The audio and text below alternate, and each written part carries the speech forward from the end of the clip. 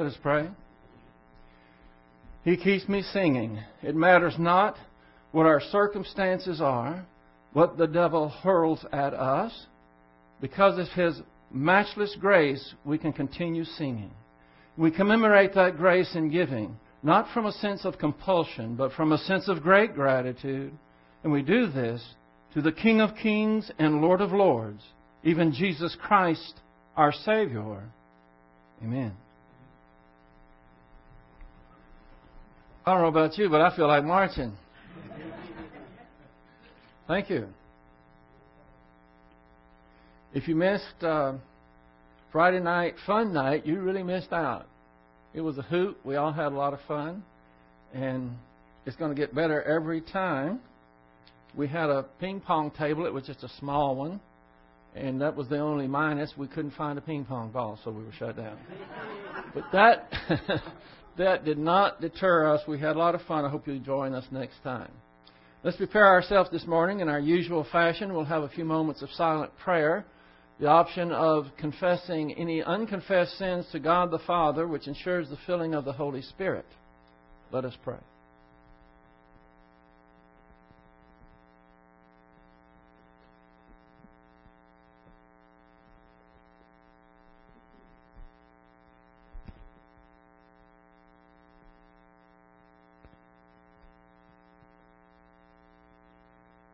Heavenly Father, we thank You for Your grace and for Your plan. We pray that You will help us to inculcate Your Word, that we will be able to go all the way. We'll reach for the high calling of Christ, reach for the prize, and that You'll help us as we continue on our way to keep our priorities straight, which is doctrine number one. We pray this in Christ's name. Amen. Okay, this morning we're going to jump right into the plan of God that has 7 imputations into it. Imputation comes from the Latin word imputare, I-M-P-U-T-A-R-I, and it means to credit to someone's account. And we have something credited to our account when we're born physically, when we're born spiritually, and God has something for us as well in eternity. What we're going to be looking at in this plan of God with these 7 imputations has to do with every believer. Actually, it starts out for every person, but then it moves on into the spiritual birth, and this is for every believer. So this is where we have equality as far as believers are concerned. Each one of us have the same option or potential to reach spiritual maturity, to glorify God and receive great blessings to ourselves. Every one of us has that potential. We know that there will be a time that we're going to stand before Jesus Christ at the judgment seat of Christ. Sin is not the issue, it's an evaluation to see if you're going to receive these surpassing grace blessings in eternity. And we all are going to, hopefully, have a good sense to be humble and just say, yes, sir, whatever it is. But no one will be able to say, yes, but I really didn't have the same chance as another believer had because of this, that, or the other thing. That will not happen because of this 7 imputations that God offers to everyone. And so that's what we're going to be looking at. Now, there is also a plan that He has individually for each believer. So He has a specific plan for you, where you should be, what you should be doing, and so forth. But this is looking at the general plan that God has for believers. Okay, we're going to get right into it. If everything opens okay here. We all start out in what might be called the X factor. In X, we have imputations at physical birth. The imputations are given in solid yellow colors here. Now, what I'm going to be showing you might not be scintillating as far as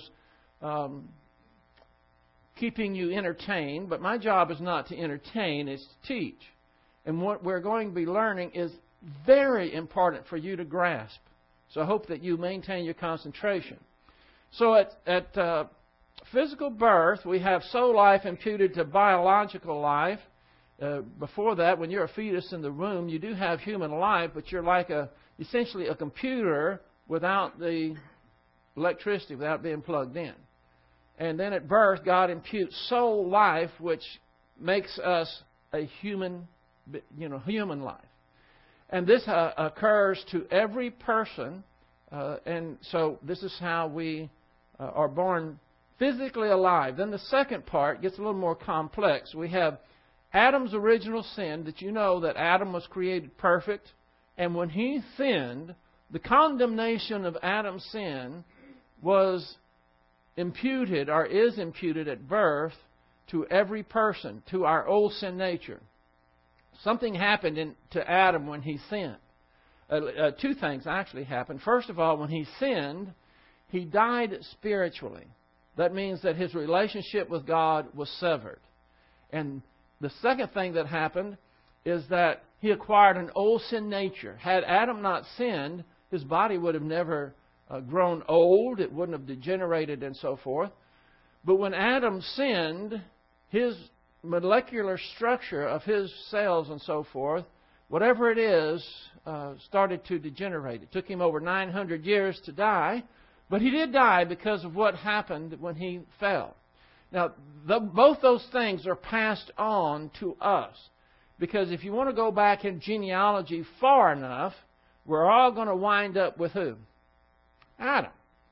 So we have the genes of Adam, and because his genes were tainted when he sinned, we acquired an old sin nature, and our body degenerates. Adam's was over 900 years. Ours, if you make, 80 years these days, you're doing pretty good. However, they're trying to tell me, I say the media and people are saying that the 80 is the new 60.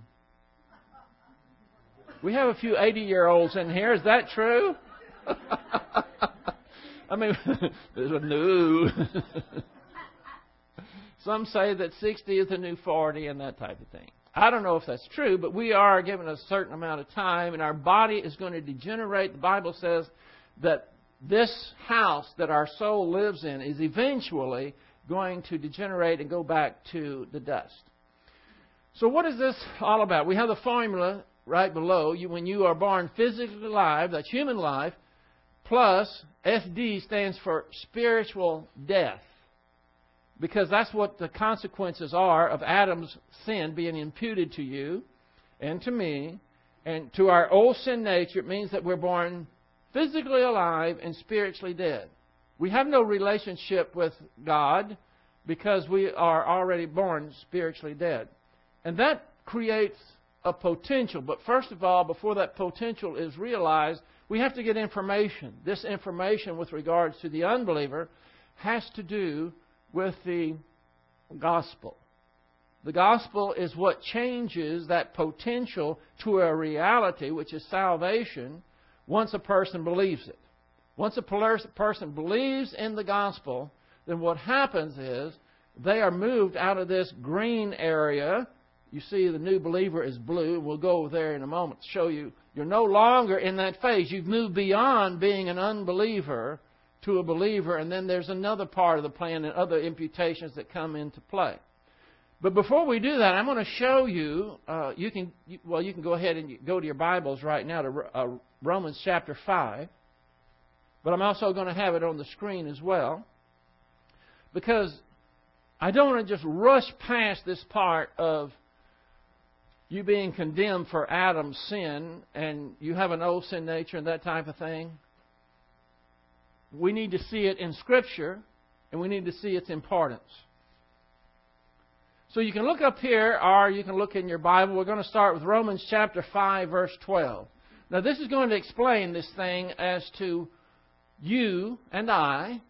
In fact, all mankind, except Jesus Christ, was condemned for Adam's sin. And why that's not only fair, it is absolutely great. It is stupendous. Apart from this, you would have no salvation. And I want you to understand it so well that you can explain it to other people. In fact, I hope that by the time we get through the whole 7 imputations, that you will be able to say, hey, let me tell you about the 7 imputation in God's plan, and just there you go. Hopefully you'll get there. We start with Romans chapter 5, verse 12. It says, therefore, just as through one man, this would be Adam, sin entered into the world, and death through sin. That would be what kind of death? What else? Not only because he died spiritually, he also was going to die physically. So both kinds of death entered into the world. By the way, in Genesis 2:7, when it says that God breathed the breath of life, it's not life, it's lives. It's plural. Adam received spiritual life and soul life at the same time. So, therefore, just as through one man sin entered into the world. Now, why was it Adam's sin that sin entered into the world when Eve sinned first? Can we blame it on Eve? Well, I don't guess it's really a matter of blame, but see, Eve sinned in ignorance. Adam knew what he was doing when he sinned. Furthermore, he was the federal head of the human race. And so, when he sinned, that's where the condemnation came through. So, therefore, just as through one man, Adam, sin entered into the world, and death, that's both spiritual death and physical death, came through sin. And so death spread to all men because all sinned. Now, how did death spread to all men when Adam sinned? Well, we see it right here in what we were looking at. It spread by God condemning all mankind by Adam's sin. Furthermore, Adam's body changed to where it was no longer going to live forever. And that type of body is what he passed on through his progeny. Okay, so are y'all with me so far? Okay. Verse 15. Romans 5:15. But the free gift is not like the transgression. Now, what Paul is showing here, that two things happened here. And he's contrasting what happened when Adam sinned with what happened when Christ went to the cross. But the free gift, what is the free gift, by the way? Anybody got an idea? Salvation, eternal life, right, is a free gift. The free gift is not like the transgression. For if by the transgression of the one, and this is transgression of Adam, the many died, and that's a first-class conditional clause, meaning if, and this is true, many died, much more, and we'll get to this, maybe we might not get to it today, but much more is an a fortiori. Remember the Latin phrase, with greater reason? Here's another one right here. Much more, with greater reason, did the grace of God and the gift, here being eternal life, by the grace of the one man, Jesus Christ, abound to many. So, you have Adam sinning, which wound up with everyone being condemned, contrasted with the free gift that comes through Christ on the cross, and that grace abounds to many. What does it mean, abounds to many? If I was going to give you a test, I would ask you, in the last portion of verse 15, when it says, the grace of God and the gift, by the grace of the one man, Jesus Christ, abounded to many. I want to know what abounding to many means. Can you answer that? What it means is that Jesus Christ died for the sins of all mankind. And so, this free gift abounds. In other words, it is offered to all mankind. Just as everyone was condemned when Adam fell, everyone has the potential of this free gift. It abounds to many. In fact, it abounds to everyone. Just like everyone was condemned when Adam fell, the free gift of eternal life through Jesus Christ on the cross abounds, or it is offered to everyone. Got it? Verse 16. The gift is not like that which came through the one who sinned. That was Adam. Again, it's showing you a distinction. For on the one hand, the judgment arose from one transgression, that's Adam's transgression, resulting in condemnation. And who actually was condemned when Adam sinned? Everyone. Your humankind. Adam was a representative of the humankind. Maybe I can give you a parallel. When I was in elementary school, the teacher would take a break. And I don't remember, I don't think it was a lunch break. It was maybe a 1 o'clock break, 2 o'clock, whatever it was. She would leave for about 15 or 20 minutes. And she would tell us, now, when I come back, I want to make sure that all of you have done your work and that there's no disruptions. Because if anybody misbehaves, no one goes to recess. And, of course, I don't know if you can relate to this. We had a lookout. We had doors like this with the glass slit in it.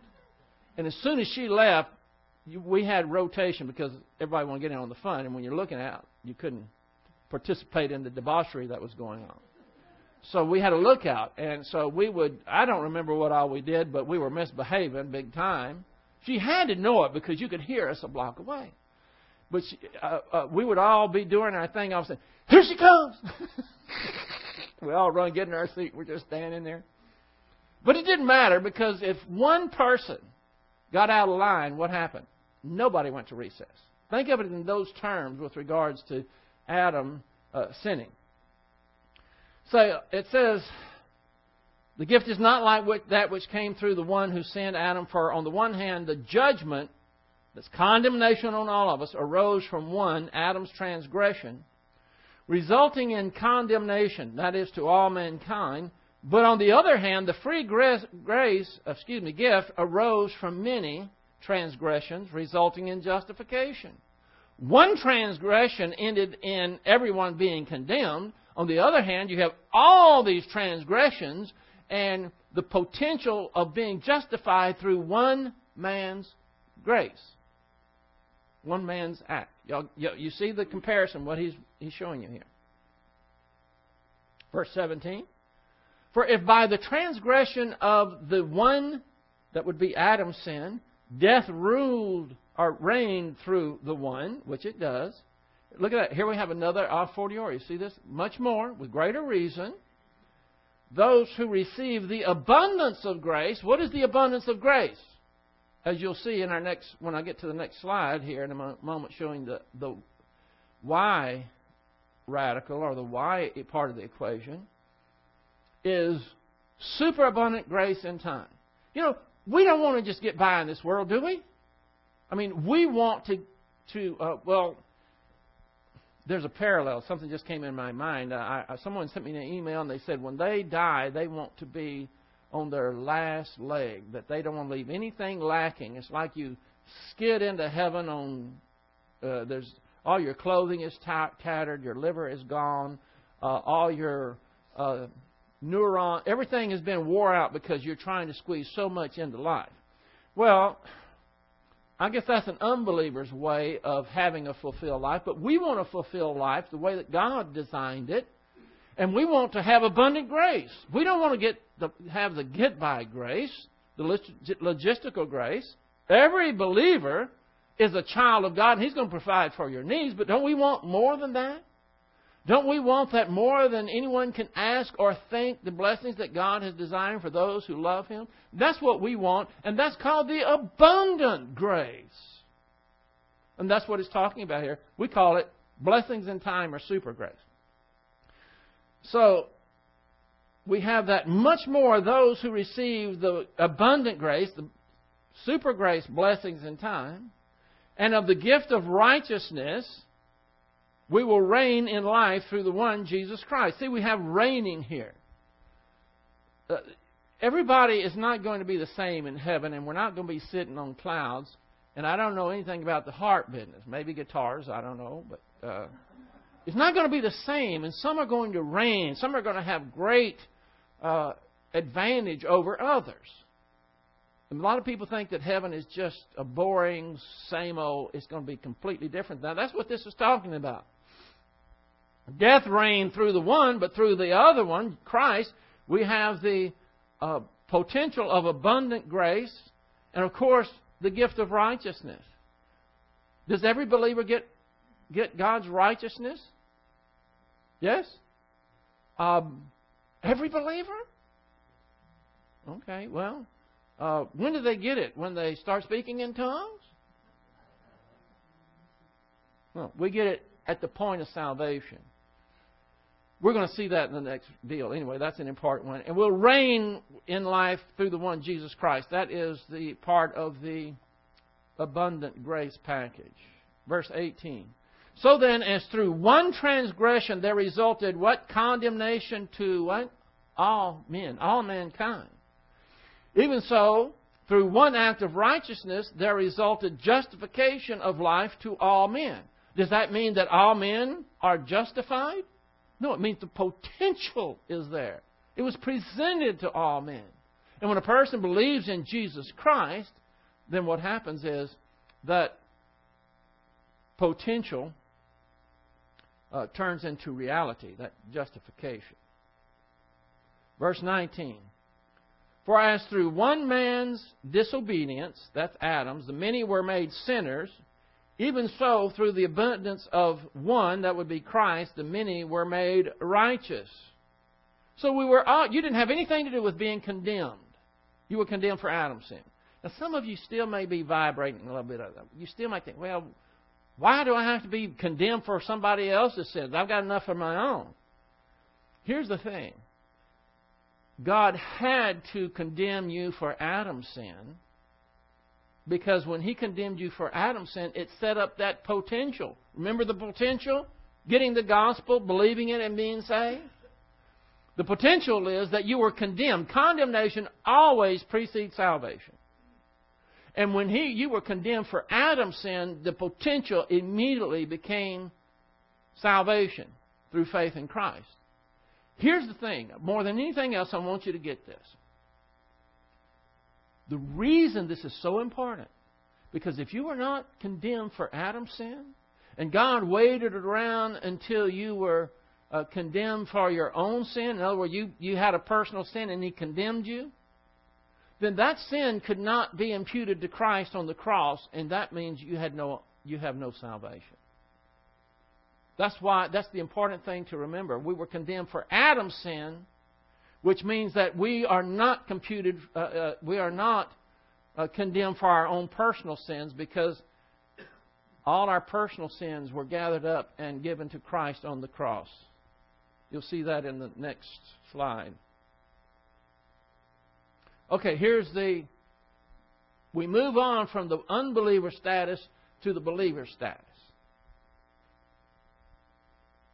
which is blue. It's as easy as X, Y, Z. We're in the Y, talking about imputations that happen at spiritual birth. Now, when a person believes in Jesus Christ, they're born again. And last week it was a squirrel. No, woodpecker. That was it. Woodpecker. Maybe that's a big squirrel. I don't know. Now, you notice these are square or rectangular shaped. These are imputations that are different, because what is imputed does not have an affinity for, or does not fit where they're imputed. As you can see, our personal sins here are imputed to Christ on the cross. They don't fit. Christ was sinless, but they went there. But that enabled God then to give us His own righteousness, which is imputed to a sinful believer. So these are called judicial imputations, and this goes to the believer. The GP here stands for the grace pipeline. Remember that? What flows through the grace pipeline? Two things. First of all, blessings, right? And the second thing you could categorize as logistical grace. All the support that you need for God to help you fulfill His plan. So these two imputations set up another potential.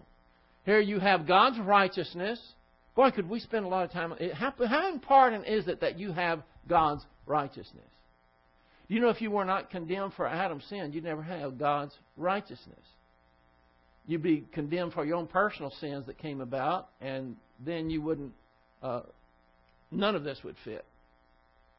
This potential, you have God's righteousness, which we saw, plus logistical grace. This is what's coming through this pipeline. Plus doctrine equals the potential number 2. Now, it's a shame that most believers don't realize this potential. You know that most believers, when they are saved, they don't know that God has a plan that continues and there's still something that they can achieve, something that He has extra for them. They don't know what to do. They're saved, and so they think, well, I guess I'll just do as much work for God as I can and maybe get a pat on the head, or maybe that will really ensure that I'm going to make it to heaven. A lot of nonsense. The fact that the potential here is super grace blessings in time. That abundant grace. Notice it's an imputation as well. So here we have these two at physical birth, these two at spiritual birth, winds up having a potential. Now I'm looking very hard at y'all. I'm really looking. I'm just waiting for someone to look bored. I haven't found anybody yet, but watch out. I mean, this is, you might think, what is this? I didn't go to church for a math class. Well, I'm trying to make it simple. This is extremely important that you understand this. Am I doing that?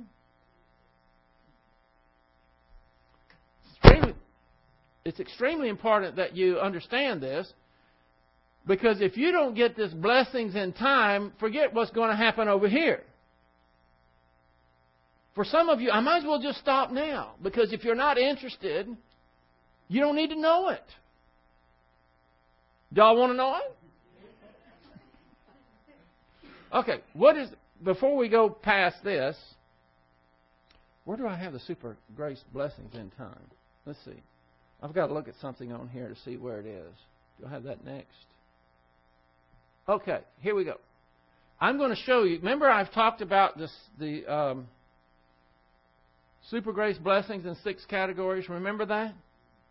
I've never given it to you, or some of you have had it, but I'm going to give it to you today. And I want to spend a lot of time there. If you want the notes, I'll give it to you. But when we're talking about super grace blessings, it's not some kind of ethereal, oh yeah, I'm going to win the lottery or something like that. It's something that is specific in 6 categories. Are you ready to go? The first one is spiritual blessings, and this is by far, I think, the most important. It means the ability to correctly interpret in contemporary history, to evaluate current events in the light of the Word of God. Can you look at the Word of God and go to Daniel and go to Revelation, go into Ezekiel, go into Zechariah and say, oh, okay, yeah, I see what's shaping up right here. Can you do that? Well, spiritually mature believers can. That's one of the spiritual blessings. The second one, B, freedom from slavery to circumstances in life and adaptability to changing circumstances. This is huge. You make the decision, or you make good decisions or bad decisions to determine if you're going to be on top of your circumstances or they're going to be on top of you. What it amounts to is if you have doctrine circulating in your stream of consciousness, if you think about doctrine, you meditate on it, then you can take the doctrine and apply it to your circumstances, and there is no circumstance ever that is going to get the best of you and be able to adapt to changing circumstances. Listen, that's hard. I still think it's harder for men than it is women because men don't like changes. Carrie and I had an interesting, what was that? I don't know what you call it, experience. She took my towel and switched sides. Her towel's on the left, mine's on the right. And somehow they got swapped. And when I go to the towel, I go to the one on the right, period. I don't care what color it is. I'm going to the one on the right. Well, that was her towel. And anyway, it was interesting. And the thing is, I remember what it was. For some reason, the company was coming and she thought she needed to change them around. Well, my whole world was upset when my towel isn't on the right anymore. So, I'm thinking, she says, that's not your towel. Mine's. And I said, I don't care what color it is, what shape it's in. If the towel is on the right, that's the one I'm going to use. And we had all kinds of discussions about this. What's my point? I don't like change. If she changes the furniture, the way the furniture is arranged in the house, that's something I notice. And I walk in and I'm discombobulated. What happened? Something has changed. And so this one, the spiritual blessings that we give, we receive, is we are able to adapt to changing circumstances. Some people can't handle the circumstances when they are bad. Some can't handle them when they're good, referencing the stars and the super wealthy, they're berserko. So this is an important one. C, grace orientation, freedom orientation, authority orientation, and common sense. I guess all those have to do with common sense, which is a misnomer because common sense is anything but common. Grace orientation, that's the huge one there. You don't go through life trying to make deals with God or impress God. You recognize that you're just a slime bucket and everything that you get from God is grace. Every good gift and perfect gift comes from the God of lights. That's in James. And the last one, a total sense of security, whether in prosperity or disaster. Isn't that huge?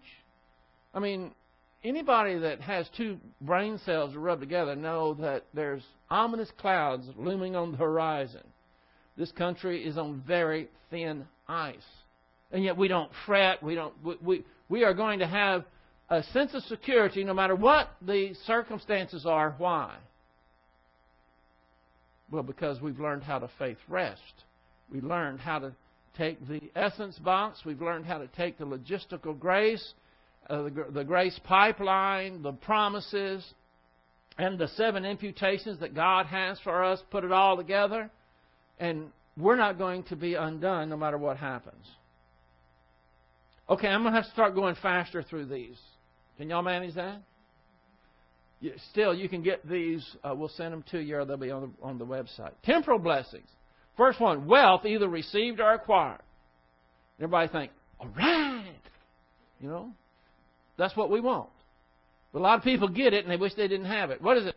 5 years, 7 years after people win about $1 zillion, they're broke again and miserable. Professional prosperity, promotional recognition in one sphere of life, the ability to assume responsibility and authority. If you are in spiritual maturity, you have the doctrine, then you're able to assume more responsibility and authority without it going to your head. See, social prosperity. You have great friends. If you're a super grace believer, you're going to probably have more friends. You know why? Just common sense tells you nobody likes to be around a grump. Somebody that's complaining all the time. And sometimes, every time someone gets around you, you start, let me tell you my woes. Let me tell you about my operation. Let me tell you about this. Well, people might like you, but we need to get on a different subject other than you. And so, this is part of the social or the temporal prosperity.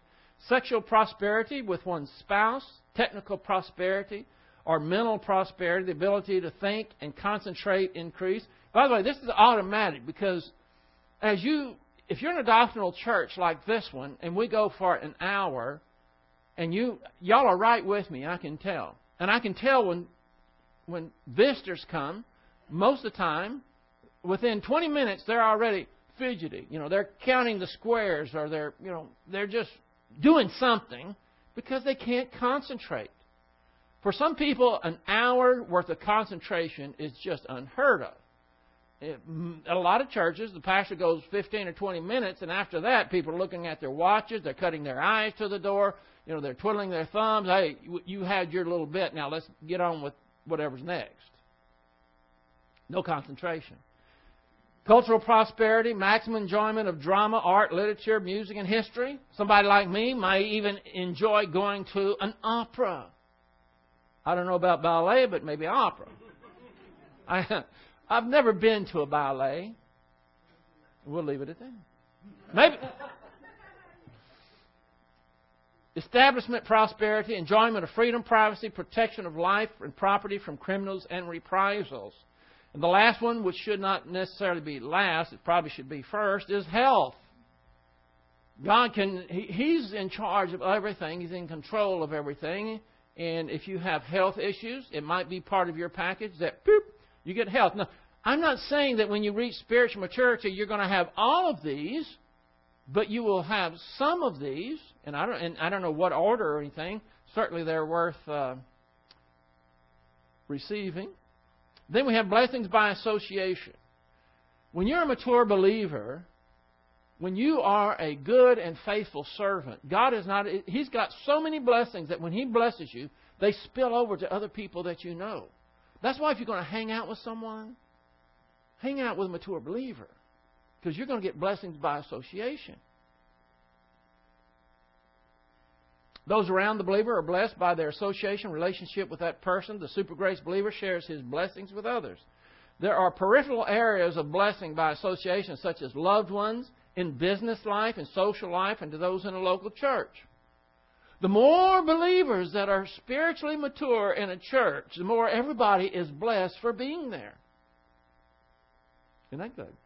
By the way, we have some here. I'm not going to say how many. I'm not going to say who they are. I'm not even sure. All I can say is, based on certain criteria, the whole church is blessed by them. There are geographical blessings to those in super grace, believer city, state, or nation. Even a place like Brenham. By the way, that's what Brenham means in German. We live in Brenham. That's what George Mueller told me. Now, how we got that, we'll just stick with Brenham. Number 4, we have historical blessing. The mature believer carries his generation. He stabilizes his generation, becomes a stabilizer for future generations. The super grace believer remains calm and fearless even during times of historical disaster. All right, will you be able to do that? What are you going to do when you go to the grocery store and there's no food there? It's empty. Electricity's cut off. There's rioting in the streets. Are you going to be able to stay calm, cool, and collected? And don't look at me like you think, oh, well, yeah, that's really going to happen. Ha! Oh. Well, we'll just go to number 5. I know you're not going to like this one. Undeserved suffering. How can that be a blessing? How many want to sign up for undeserved suffering? Huh? It's like me signing up for chemistry. No way. Well, if you have enough doctrine, and here's the good thing about it. I see 2 things that are related, or something that is related to 2 things. Death and undeserved suffering. You know the great thing about it? We don't have to make decisions of when it's going to happen or how it's going to happen. God's in charge of that.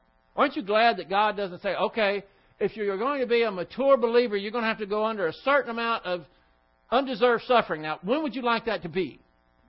Huh? Do you want that decision? Not me. I don't know if anybody ever make it because I think I just keep putting it off. That's God's decision. Only in time does God have the opportunity to give us pressure, disaster, and undeserved suffering to prove His total sufficiency. So what I'm saying, and I know this sounds crazy, enjoy the undeserved suffering while you can, because it's not going to be on the other side of this veil of tears. In eternity, there will be no more suffering. God gives us the ability to handle suffering and turn suffering into blessings. Romans 8:28. How many know Romans 8:28?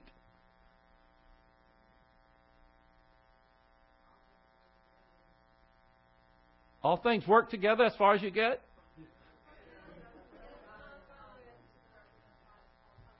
Okay, let's do it right. All things work together for good to those who love God, who are called according to His purpose. Okay? That means that God can do something that is unbelievable.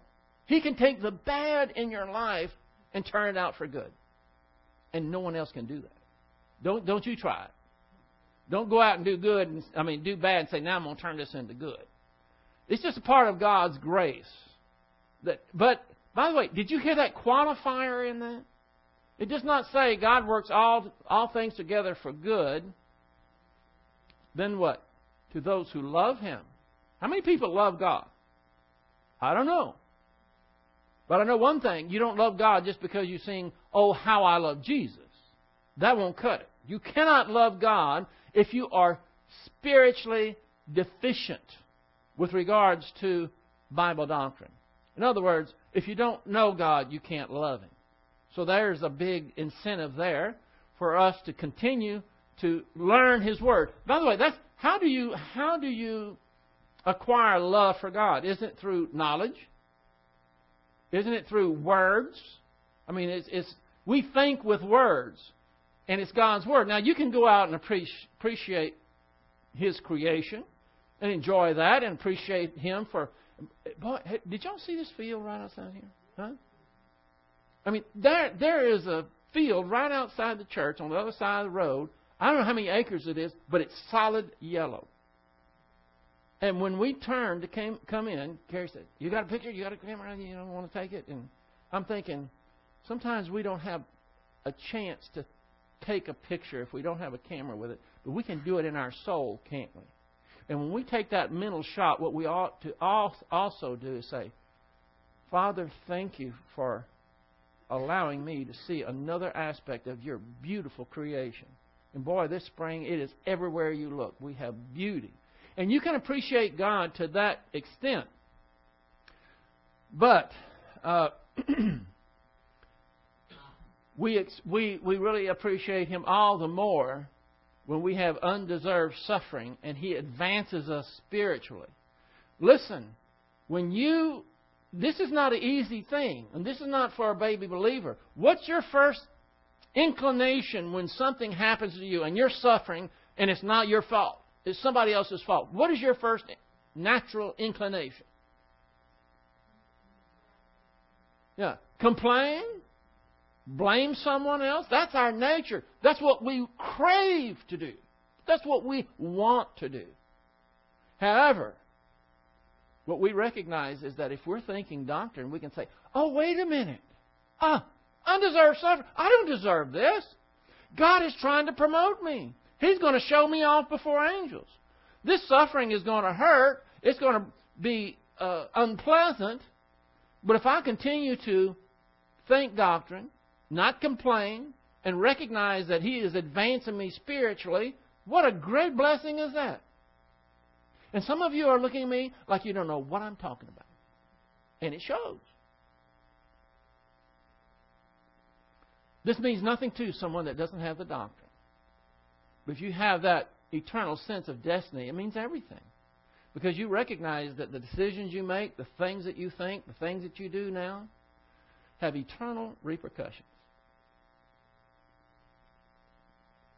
Undeserved suffering is also used by God to help keep your eyes on God and your focus on eternity. Now, you might want to jot these verses down. I'm not going to take the time to go over them, but they're great verses. Focus on eternity. You see, the danger, and what's so easy for us, is to get wrapped up in the details of life. And boy, do we have a lot of details. We don't have enough details in life, or just a normal course of living. No, we've got to get email. We've got to get on the internet. We've got to see what everybody else's problems are. We've got to see what problems are on the other side of the world. Then we have that to think about and deal with. And before you know it, God has just squeezed out of the equation. It's harder not to be distracted today than it ever has been before. Because there is a glut of information that we are bombarded with, and we've got to be able to just set it all aside. Okay, here it is. This is what's really important. You push all the way, and you have to fight for it. Because people are going to be calling you, "Can you do this? Will you be there?" You got people who are trying to sell you things. You've got people constantly vying for your time, and you have to say, "No, no, no, no, no, yes." And you have to do that every day, over the long haul. That's how you get to love God and be a spiritually mature believer. Undeserved suffering teaches us the value of Bible doctrine. Psalm 119, 67 through 71. Put these verses down and read them at your own time, because they're fantastic. Undeserved suffering is designated to manifest the ministry of God the Holy Spirit, 2 Corinthians 4, 8 through 11. Until you've been in a hopeless situation and you've depended on the Lord and you've asked Him to intercede and to help you. Not get rid of the problem, but just get you through it without getting into carnality and all the rest of it, and see Him work. It's unbelievable. And number G here. Undeserved suffering is designed to occupy the believer with eternal values. Romans 8:36 and Romans 5:3 through 5. Eternal values. You see, if you're focused on the details of life every day, and boy, I was suspecting some really dullards this morning as I go over this. I thought there'd be some people that were, just trying to doze off, but we don't. That's really good, because people, people who don't get it, they don't think about anything with eternal values. They never even think about eternity. They spend most of their time decisively not thinking about eternity, because to them, eternity is a leap out into the darkness. It's death, and for all they know, they're going to take a permanent dirt nap. They don't know anything about it, so they try to avoid it. But not us. The Bible has told us what to expect. And God says the best is yet to come. Listen, we live in this vale of tears full of suffering and pain and hurt, anxiety, meanness, everything you can think of. And we want to stay here? And to add to it, your body degenerates. You get older, and you don't even have to try. It just happens. The world is getting worse. We're getting older. And we want to stay here? Undeserved suffering is designed to occupy the believer with... Okay, I got that one. All right, number 6. Here we go. Last one. Dying blessings are dying grace. That's another thing that a lot of people spend a lot of effort doing, of not thinking about, is dying. Well, that's silly. I mean, we don't know when we're going to die. Why think about it? It's not to be feared. All we're going to do is change from this location to another location. Every believer has a choice in time between being positive to doctrine and receiving dying grace, or being negative to doctrine and dying to sin unto death. The important thing about that point is this. There's a choice. It's an either-or. Nothing in between. Do you understand? You're either going to go out of this life, and I don't know how it will be. Same goes for me. And of course, this is, if Christ doesn't come in our lifetime, we're all going to die. And we are either going to die and anticipating the great things that God has promised us as believers, looking forward to it, or else we are going to be in panic palace. It's going to be the worst thing you can possibly think of, because fear will grip a person who does not ever think about eternity, does not know that they're saved. They don't know what's going to happen. Have you ever heard the saying that there's no unbeliever in a foxhole? Well, when you're facing death, it can be either, okay, Lord, if it's my time, I'm ready to go. I'm looking forward to getting out of this place. And I've seen that happen. My sister died March the 2nd this year. And she was, the night before she died, they had a little phone camera video of her, and she could hardly stand up. She had a daughter under each arm, and she was kind of shuffling her feet. She was trying to do a victory dance. She was trying to do a joyful dance. And before the next morning rose, she had already flown to heaven. There was no fear. Not an ounce of fear, just great anticipation. That's what we're talking about with regards to dying grace. It is the antithesis of sin unto death. The sin unto death, the perfect happiness of the super grace believer in time is exceeded by his happiness in dying grace. You know, that's hard for people to understand. They think the worst part of life has to be the dying part. But dying is just part of living. And if you have what we're talking about, if you're a mature believer, and you are intimate with God in your thoughts, and you think His Word, and you consistently keep your spiritual momentum and your relationship with Him vigorous, then dying is the best part. One reason, because you don't have anything to do with it. We're just along for the ride. And when God is ready to take you home, and you realize the Bible just opens the door a little bit and talks about heaven, what eternity is like, it's the greatest. Therefore, the mature believer has the best of life, better in dying and better than the best for all eternity. Psalm 116:15, precious in the sight of the Lord is the death of His godly ones. I went through that pretty fast, didn't I? Well, I'm not going there yet. Let me go back.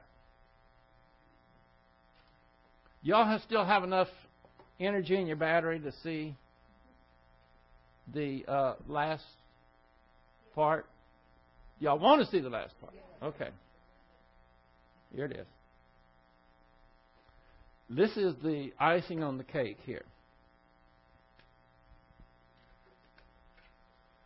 See, the potential is, when you get doctrine, is super grace, blessings, and time, and it's in 6 categories. We looked at those. You have those. But then, when you have those, is that it? Is that all that God has in your plan? No. What He has now is it this? When I turn? Okay, well. I didn't hear her shout, but anyway. Okay. This is the mature believer. Now, here's the potential imputation in eternity.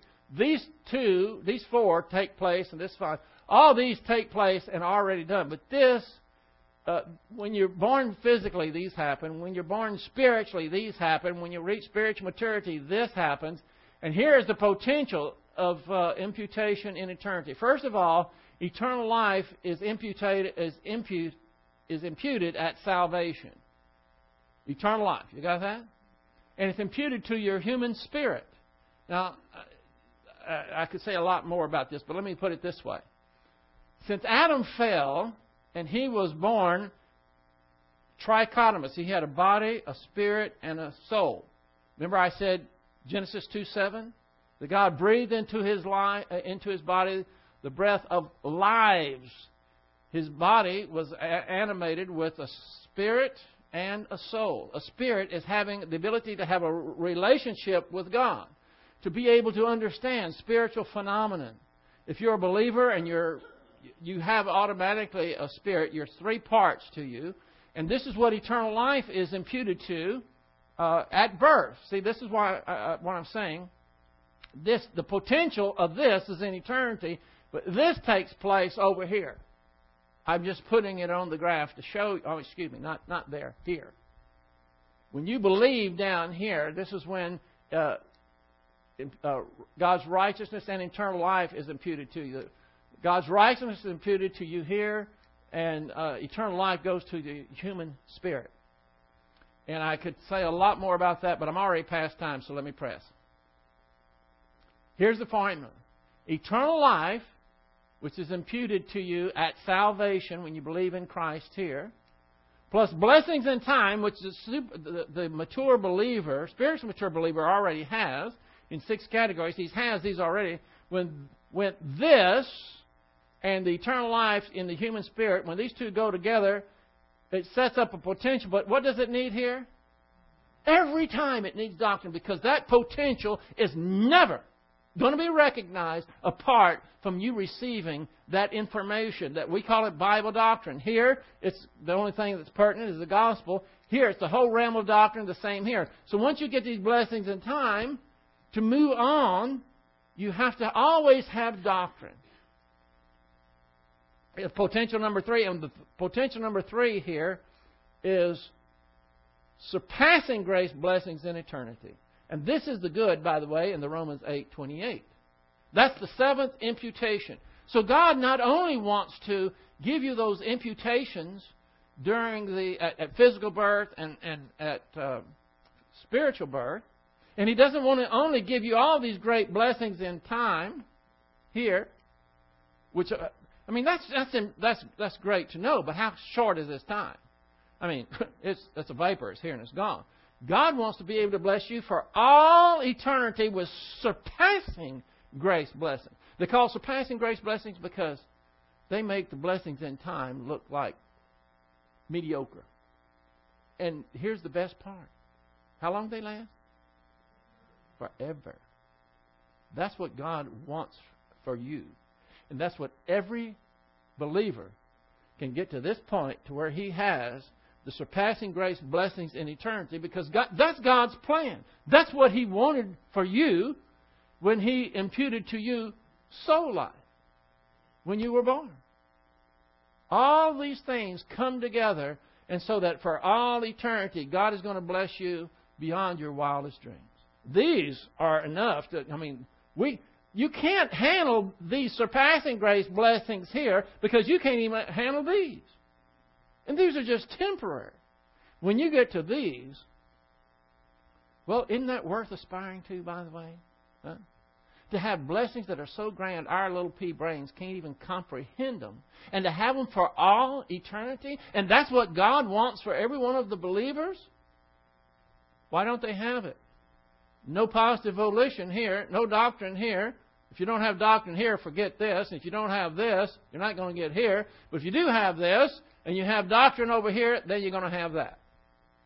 And people online are going to say, what is he talking about?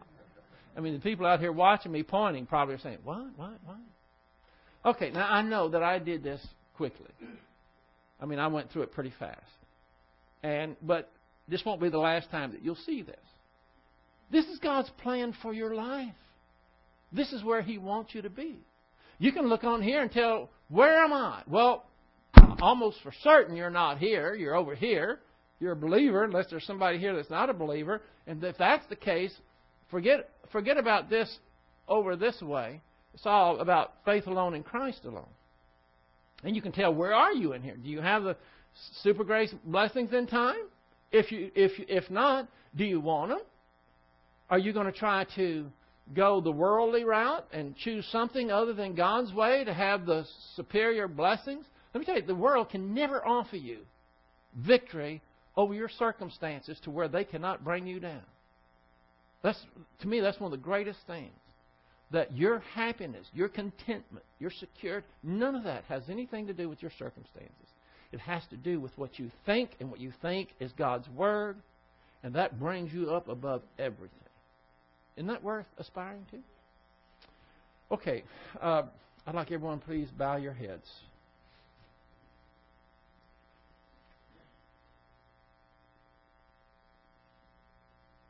It's possible that someone is here, and they might be very confused at this point if they don't know Jesus Christ. When I say know, I mean know Him personally. Know Him in the sense that you recognize that He is the Son of God, and He went to the cross to pay for your sins. He died and was buried and rose from the dead, and now He offers eternal life to anyone who will trust Him and Him alone for it. You don't have to do anything. It's a free gift. You don't have to work for it. You don't even have to raise your hand or walk an aisle. The only thing you have to do is believe it, is to trust Jesus Christ, that His atonement paid for your sins. And in that moment that you trust Him and Him alone, you're born again.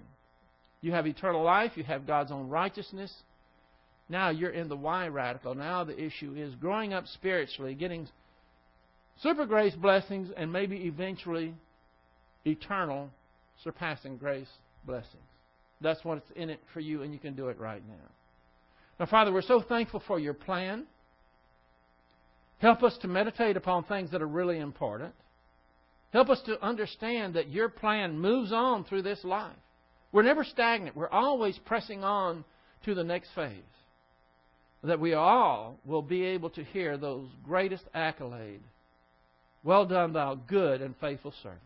We pray this in Christ's most high and holy name. Amen.